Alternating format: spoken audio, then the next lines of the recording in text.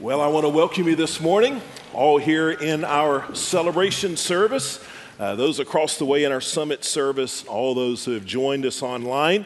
If you have your Bible, turn with me to the book of 2 Kings chapter 4. 2 Kings 4. Sometimes when you're getting into the water, you wade in just a little bit, get your toes wet, you test the temperature of the water. But sometimes you just belly flop into the deep end. Well, this message is a belly flop into the deep end. There are no stories, there are no little funny jokes that we're going to tell. I just want to get into the deep end. We're going to go fast, swim hard, and then we'll slow down. And I want to share with you a story. After we've covered some of the more difficult material, I want to tell you a story, show you an event that happens in 2 Kings 4 that I think will energize and motivate us to embrace what we learn in the beginning. The subject this morning is the subject of evangelism. Now, I promise I'm not going to beat you over the head with this subject. My goal is not to make anybody feel guilty because they don't do more evangelism. I want to teach you. I want to teach you the mechanics of evangelism as they're described to us in the Bible. The word evangelism is a familiar word for most of us. It is a biblical word, yet it's not in your Bible. Most English translations, at least most English translations you are aware of, do not include the word evangelism, but underneath some words, we find in the original language the Greek word evangelism, or euangelizo, as they would have pronounced it, but it's translated into our Bibles simply with the telling of the good news. I'll read one verse to you that perhaps gives it its best introduction. Acts 8:35 says, Philip proceeded to tell him the good news about Jesus. That's the word evangelism, used 54 times in the Greek New Testament. It's a compound word. The beginning of the word means good. The middle of the word means information. And the ending of the word makes it a verb. And so when we tell the information, the good news, we're doing evangelism. Now, why is evangelism important for us? Well, I think it's important for a couple of reasons. First, it's important because of its content. The Bible says in the book of Romans, chapter 3, that there is revealed a way to be right with God that does not involve perfection. Now, we know that if a person could be perfect, then you would be right with God. But none of us have been, and none of us will be perfect. And so Romans 3 says there has been revealed a way for us to be right with God that does not include us being perfect. That is important information, right? If there's a way for me to be united with God other than perfection, which I've blown and so have you, then that way is important. It's the content of the gospel that makes it important. But also it's the timing of the gospel. You see, good news is not good news unless you receive it on time. If I had a easy miracle cure for cancer, but I brought you that cure the day after you succumbed to cancer, it would not be good news for you, right? Because it wasn't on time. So the gospel is good news because of its content and its timing. Now, what are the mechanics? How exactly does a person come to know the Lord? How is a person adopted into the family of God? What are the mechanics of evangelism? Well, I'll give you three. We'll go through this pretty quickly. Remember, we're in the deep end, but we'll slow down in a moment. Number one, evangelism proclaims a biblical gospel. Evangelism proclaims a biblical gospel. Now, we're going to jump through a lot of scripture verses before we get to 2 Kings 4, but I'll show these to you on the screen. Galatians 1, 6, and 7 Paul wrote, I am amazed that you are so quickly turning away from him who called you by the grace of Christ and are turning to a different gospel. Not that there is another gospel, but there are some who are troubling you and want to distort the gospel of Christ. So what is this other gospel that he's talking about? Well, people were coming in amongst these Christians to whom Paul is writing, and they were adding some things. They were saying you needed to do some things. If you could just achieve some things, if you could keep some rules, that through that you could be right with God. And that was not the gospel. That was other than, that was different from the gospel. And all through history, people have been proclaiming something that is not the true gospel. People have been searching for other ways to be right with God. People have suggested you could just do enough good to be right with God, that you could try harder, that you could be sincere, you could believe something, that you could undergo some religious ceremony, or just generally be a kind person, and that would be enough. But friends, that's not the gospel. The gospel is Jesus, and what Jesus has done for us for the forgiveness of our sins and our trusting Jesus. Jesus is the way, the truth, and the life, and no one comes to the Father except through him. Now let me read the next couple of verses from Galatians 1. He goes on to say, even if we or an angel from heaven should preach a gospel contrary to what we have preached to you, a curse be on him. So our proclamation as a church, as Christians, our proclamation must be centered on Christ. See, that's the gospel. When I served as a pastor in Ohio, there was a church not far from my church that had one of those marquee signs, where you could put a message out. That gets churches in trouble more than it helps them. But this church, and I don't remember the exact words, but I can remember my anger when I read the words. It essentially said to all of the passerbys, you need to follow the 10 Commandments or you will suffer the consequences. Now, what do you think about that? I'll tell you, that's not the gospel, right? That's not the gospel. The gospel isn't try harder to do better, to be better, and God will be impressed with that, and you'll avoid the consequences of your sin. That's not the gospel. That's poison. Shame on that church. The Apostle Paul would say, curse to that church. Listen, we're a church, and our focus, the center of our message, has to be the gospel of Jesus Christ, that Jesus has paid the penalty for our sins, that our only hope is Jesus, not keeping the rules so that we don't suffer the consequences, but Jesus. If our proclamation does not include somewhere in there that Jesus died on the cross for the forgiveness of sins, then no matter what kind of nice or therapeutic or motivating or uplifting words it may have, it's not the gospel. For many people, their spirituality, the way in which they come close to God, is by trying harder, is by coming to church, is by doing churchy things. But they've never come to the Lord and said, I'm guilty of sin. And I know that that sin separates me from you, and there's no hope me changing that, except for what Jesus has done for me on the cross. And I believe that's enough. And I trust in that for my salvation. And I'll follow you the rest of my life out of my thankfulness for that.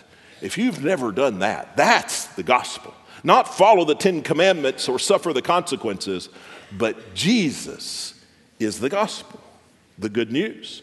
Now, let me chase a rabbit. I want to do this a couple of times in the message, and I'll get in trouble for this. We'll get out by 1, 2 o'clock today. But there are, church, many good and noble pursuits.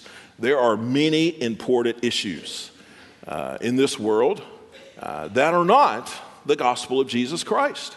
And we have many organizations. I'm just thinking of organizations in our community. So many organizations that serve those needs. They're good organizations and critical organizations that feed people, that help people find jobs, that house people that are going through difficult times. I think about the Boys Club and the Girls Club, or the Girls and Boys Club. I think about all kind. I could name a dozen of them, and so can you. And many of them are led by First Baptist Nacogdoches people, and I am thankful for every one of those. They are critical. But listen, the church, this church, is a gospel organization. And everything here must be centered on the proclamation of the gospel. Not because we don't think there are other needs, or we don't think other organizations are important and critical, but because that's our assigned task. Jesus has created the church. He has instituted the church. He has sent the church to proclaim the gospel. And the Bible makes that so clear. That's our assigned task. Now, the second thing I want you to see about the gospel, we're back on track now, I think, is evangelism includes multiple phases. And this won't be new to you. You've heard this, but I want you to think about this. In 1 Corinthians 3:6, there is a description of ministry that's very interesting. The Apostle Paul says, I planted, Apollos watered, but God gave the growth. So Paul says in the sharing of the gospel, there are at least three roles here. Paul did something he called planting. Then Apollos, another minister there, he did something that Paul called watering. And then God is the one that gave it growth.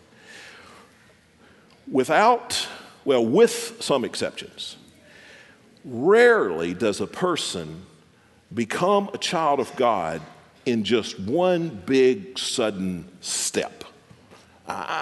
Somebody will come and share a testimony afterwards with me out in the ministry fair about how you just one time, and I will rejoice with you over that.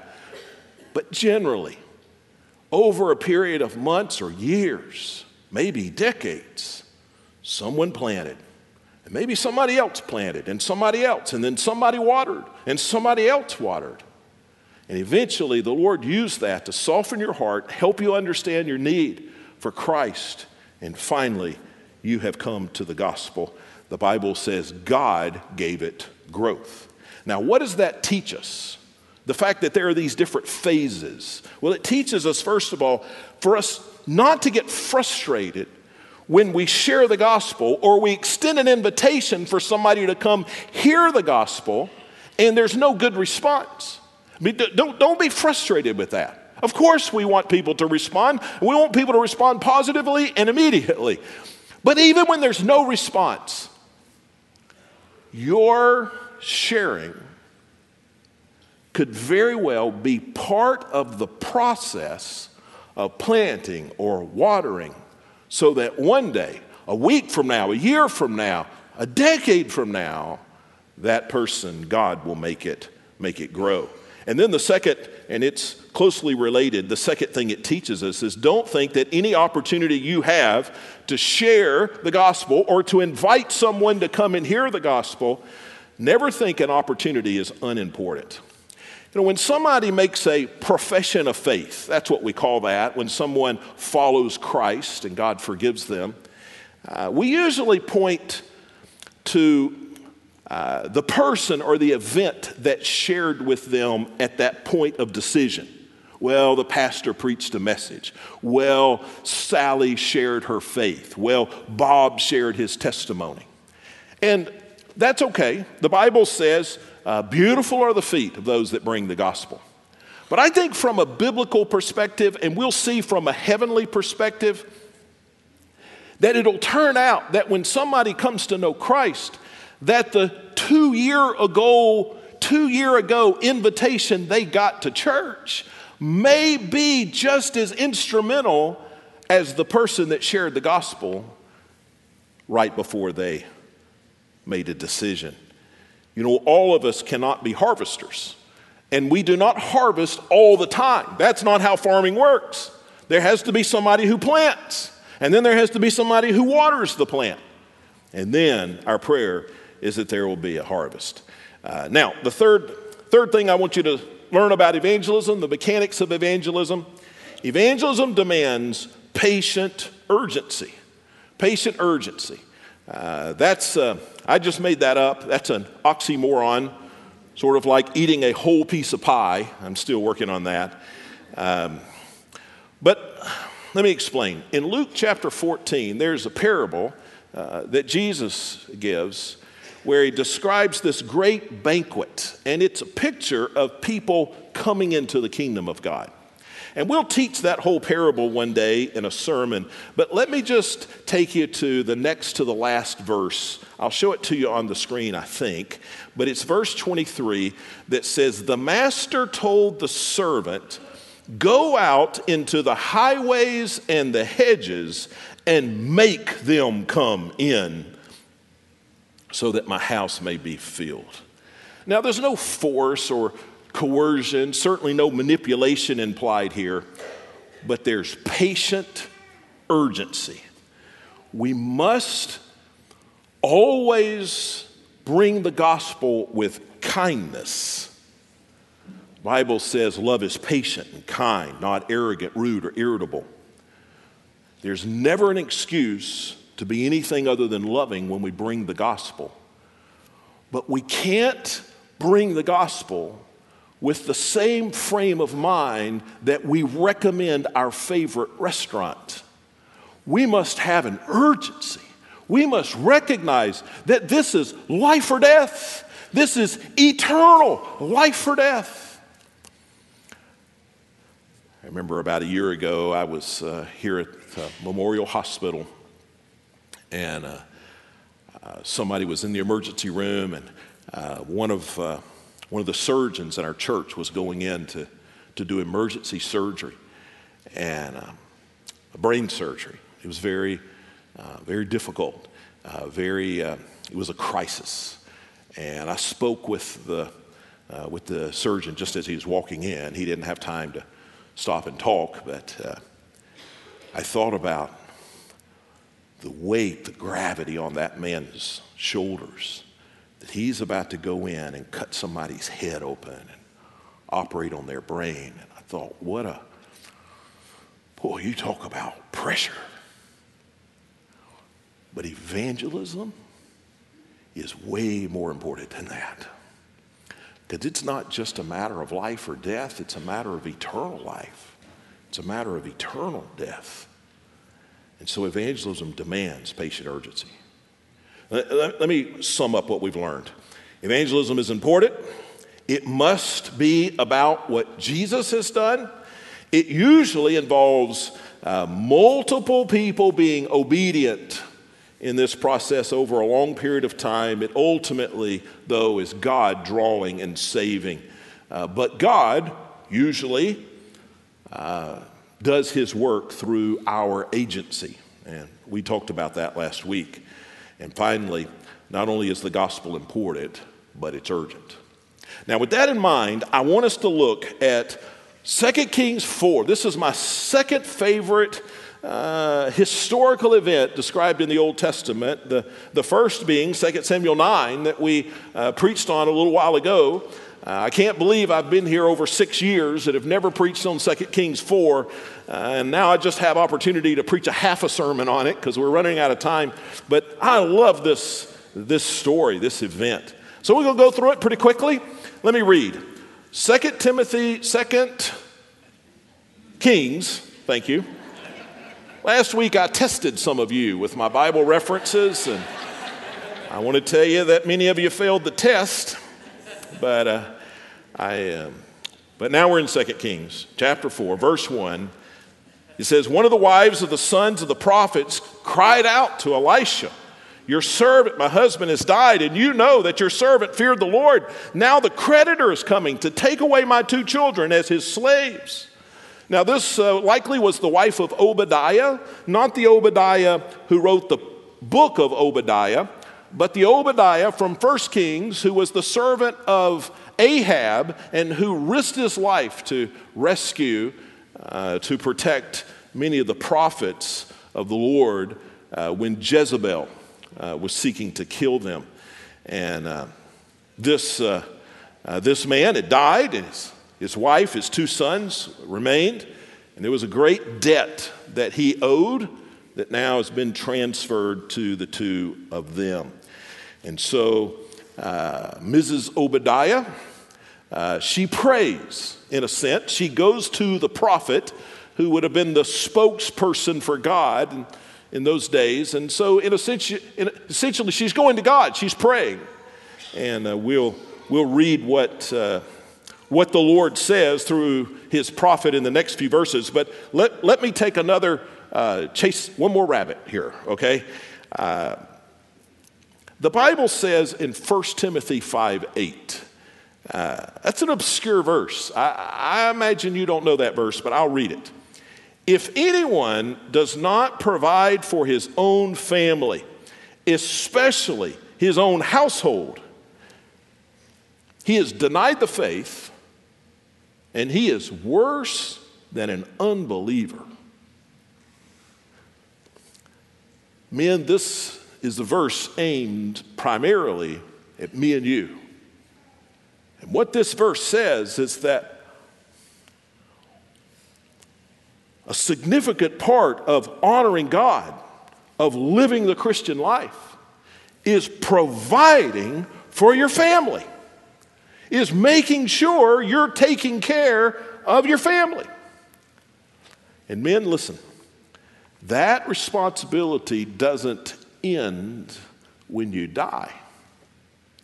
And as a pastor, I've talked to many Mrs. Obadiahs through the years where they were unprovided for when the husband, the father, died. Now, Obadiah likely didn't have an insurance agent. None is mentioned. Timothy probably didn't have one either, but you do. And so, and I promise this is not a paid advertisement, okay?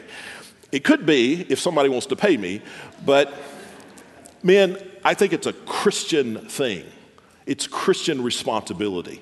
Unless you have enough wealth that your family would never have to worry when you die, buy life insurance. A man who doesn't take care of his family has denied the faith and is worse than an unbeliever. Men, don't get too much life insurance because there could be some danger in that. But you should have enough. Listen, can I chase a rabbit while I'm chasing a rabbit? Chasing another animal maybe? I think this is a verse that young men, let me just talk to young men. This is a verse you need to embrace. It needs to sink deep into your hearts. The Bible says that men, we're to take care of our families, provide for our household, or we have denied the faith and we're worse than an unbeliever. Men, a part of providing for your household is that you live in your household. Part of providing for your family is that you stay in your family.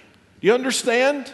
You can't say that you're providing for your family when you abandon your family.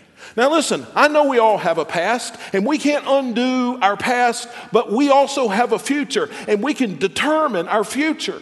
And as a father, as a man, it is my responsibility as a Christian to stay in the family that I'm in and to take care of my wife and to take care of my children and to not do that. Listen, these are God's words. Write God the letter. To not take care of my family is to deny my faith and to be worse than an unbeliever.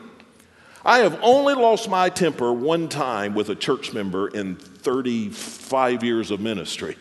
And it was about 6 months ago when somebody came and told me that he had found a woman with a prettier face and God wanted him to go and live with that woman instead of the woman that he had had kids with.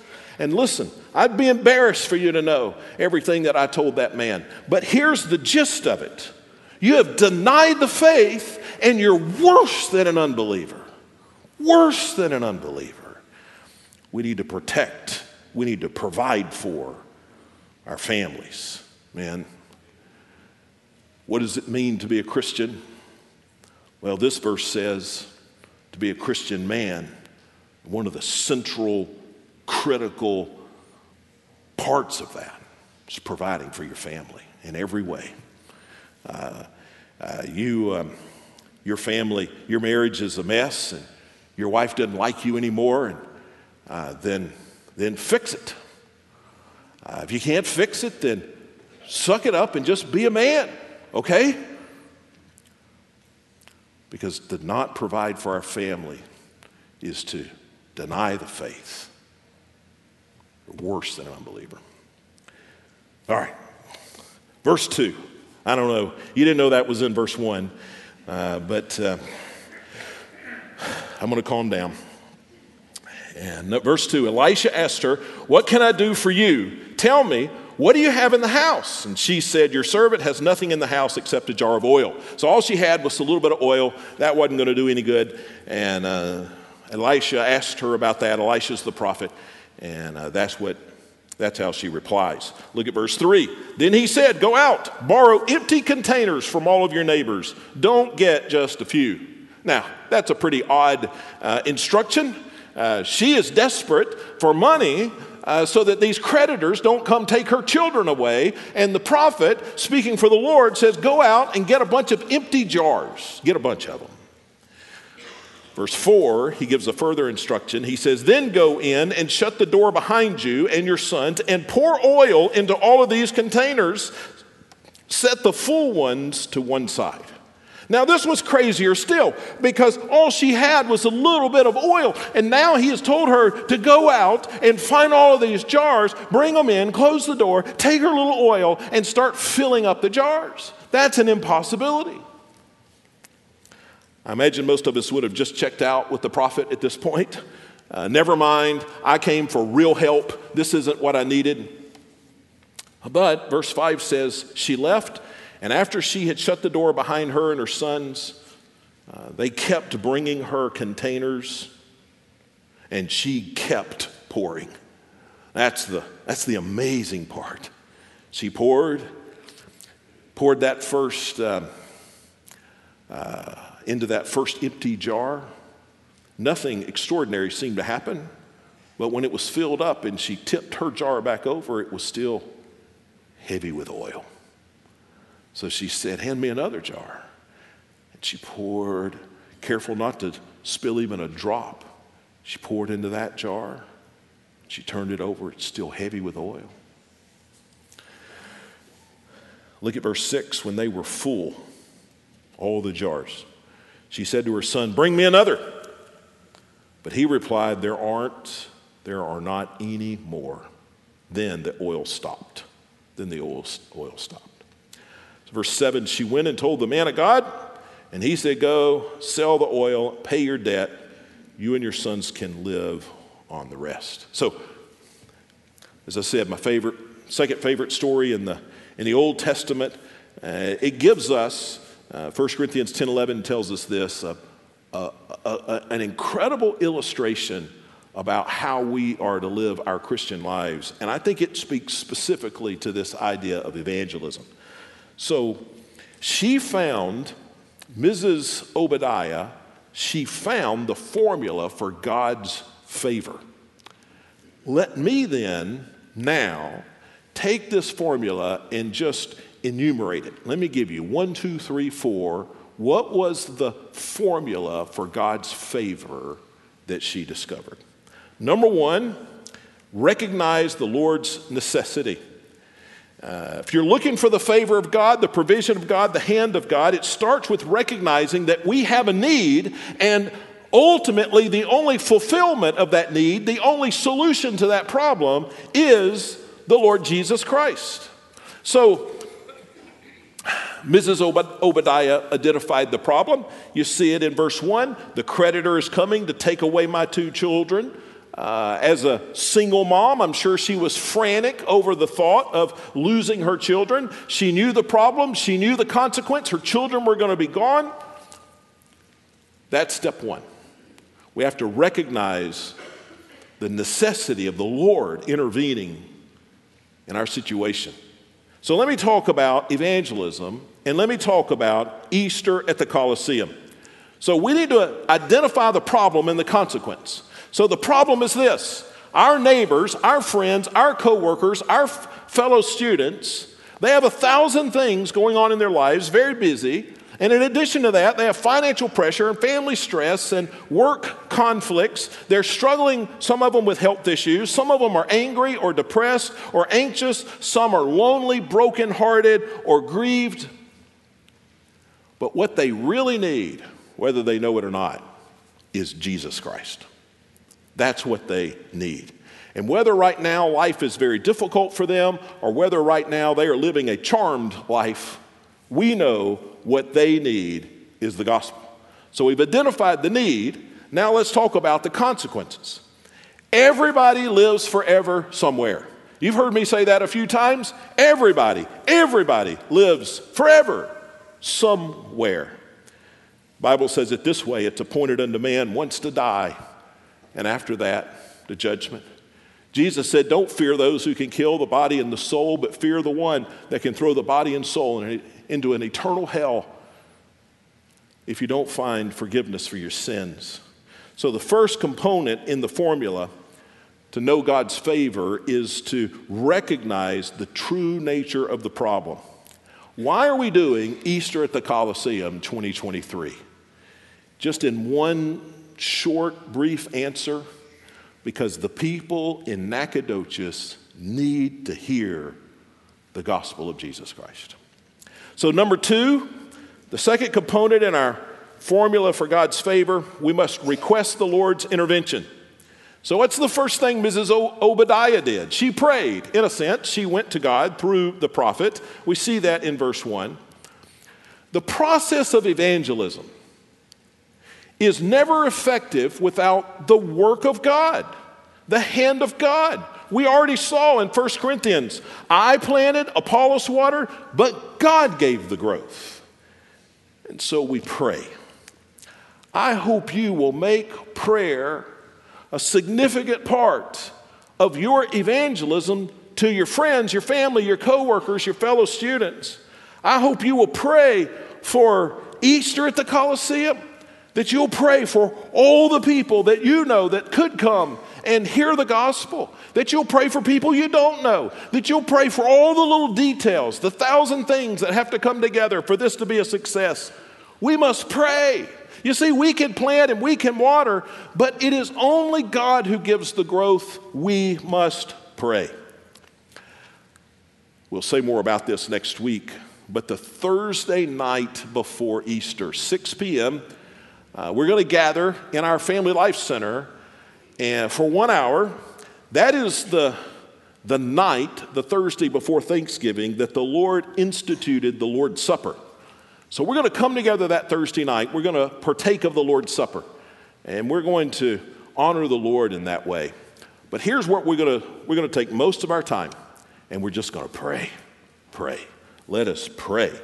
Had Mrs. Obadiah not prayed, had she not gone to God's man, Elisha, she would not have seen the provision and the favor of the Lord. Number 3, we must obey the Lord's instruction. So the Lord gave her specific instructions, and her obedience was critical. Had she not obeyed, had she not gone out and gotten the jars, then she wouldn't have received the blessing. She would have been taken. Her sons would have been taken by the creditors. Her obedience was critical. Now, this brings up some obvious questions. And I think sometimes we ought to ask even the uncomfortable questions. Why did the Lord send her out to get all of these empty jars when God could have just given her the oil, right?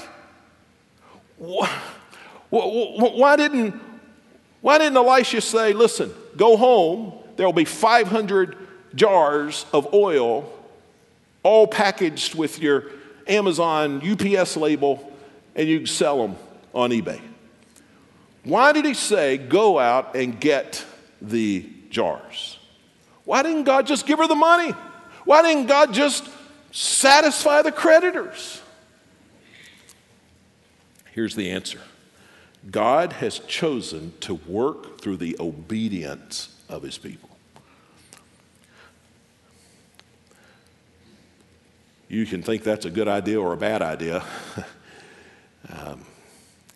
But God has chosen to work through the obedience of his people. When Jesus raised Lazarus from the dead, do you remember what he did? He told the men to roll away the stone. Come on, Jesus, if you're going to raise somebody from the dead, you can take care of the stone. Yeah, he could. But God wanted to work through the obedience of his people. When God was going to send the great flood, but he wanted to rescue some people, Noah's family, he told Noah to build an ark. I would have questioned that. God, build your own ark, right? Why did God tell Noah to build an ark? That's a pretty tough assignment, because God works through the obedience of his people. When Jesus wanted to turn water into wine at the wedding feast, he told the people to go get the buckets and fill them to the brim with water. He's already going to do a miracle. What does he need their help? Because God wants to work through the obedience of his people. And the reason God told this woman to go and get the jars is because God wanted to work through her obedience. Evangelism. In God's wisdom, he has chosen to do evangelism, to win people to himself, to forgive people of their sins through partnership with us. I planted, Apollos watered, God gave the growth. God will save people, but the onus is on us to go and share the gospel. It's on us to go and get the jars, to go into the highways and the hedges and compel them to go in. I've shared this story with a number of you as we've talked about Easter in recent weeks, but I've heard it said, I'm not a surfer, never been surfing in any kind of real sense, but surfers say that you cannot create the perfect wave. But you can be on your board, out in the ocean, ready when it comes. Does that make sense? Listen, we don't create waves here.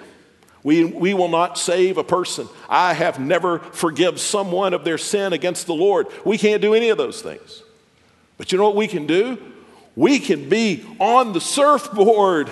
We can be in the water. So when God sends the wave, we're ready. We can have our friends, our neighbors, our coworkers in the water, so that they can ride the wave that the Lord will send. We can't save people, but we can go and get the jars. We can encourage people to be here under the hearing of the gospel as we come together for Easter at the Colosseum. Number 4, trust the Lord's timing. And so we saw in verse 5 that she shut the doors to her home, and they began to pour the oil, and she filled up every container she had. I imagine that her hands were shaking. She didn't know if she's going to look like a fool in front of her sons if nothing happens. But she trusts the Lord, and she does it, and God provides. Listen, when we trust the Lord and his timing, nothing is impossible for him. And with evangelism, there is no person you know that's beyond the Lord's salvation. There's no person so bad, so far gone, so without moral direction that there's no hope, we must not write off anybody as impossible. We must trust the Lord, gather the jars. Now, I'm sure that Mrs. Obadiah and her two boys, I'm sure they celebrated. Every time she filled up another jar, they must have high-fived. They probably did the chicken dance. I don't know. They celebrated. Spike to the ball. They celebrated. But there was in this story a low point. There was a moment of regret. And we see it right there in verse 6. She says, "Bring me another container." But he replied, "There are not any more." And the oil stopped. Now, let's just put some numbers. We're speculating. Let's say that they went out and got 100 containers, empty jars. If they got 100 empty jars, I'm going to test you here, quiz you here. If they got 100 empty jars, how many jars did the Lord fill? 100, right? I hope the summit service got that better than the celebration service, but he filled 100 jars. Okay, time to redeem yourself, celebration. If she would have gotten 150 jars, how many jars would the Lord have filled? 150, right? And 200 and 300 and 400. Here's what I want you to see. We don't push this far. We're not prosperity gospel people. But at least for this widow, the favor of the Lord, the provision of the Lord was directly proportional to her obedience and her trust, right? What if she'd have gotten 3 jars? How many would the Lord have filled? 3 jars. I think it's fair and it's biblically and historically to say the more we work, the more we are obedient, the greater the favor of lives, the favor of God in the lives of the people we minister to. 2 Corinthians 9:6 tells us that whoever sows sparingly, if you just put a little seed in the ground, will reap sparingly. But whoever sows abundantly will reap abundantly. The oil stopped. The oil stopped. I wonder, though they would have been thankful for the blessings of God, if there wasn't just a half moment there when they thought, I wish I would have gotten some more jars. Just a moment when one of them might have thought, I wish I would have walked up that last hill and asked to borrow that big jar that Mr. Walker keeps on his front porch. If only. If only. I believe the Lord's going to do something great Easter at the Colosseum because I believe everybody there will hear the gospel. They'll see it and in our passion and excitement for the resurrection. They will sing it in the songs. They will hear it in the sermon, the prayers. I believe the Lord is going to do something great Easter at the Colosseum 2023. But we don't control that, right? We, the staff, the leaders, will be ready. You'll be ready. The Lord's the one that sends the wave. But we can bring the jars. And the more jars we bring, the greater potential God has to help people take the next step. Whether it's the final step, I don't know, but the next step. So here's what I want to do. I hope on your way in you picked up 10 marbles. And I hope your kids have not eaten any of them and you still have all 10.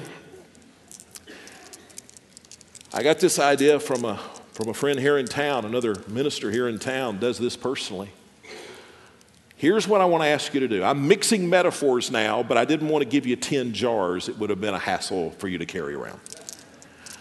I want you to take these 10 marbles, and I want you to put them in your right pocket, and I want you to leave them there and remove a marble only when you extend an invitation and you go after a jar.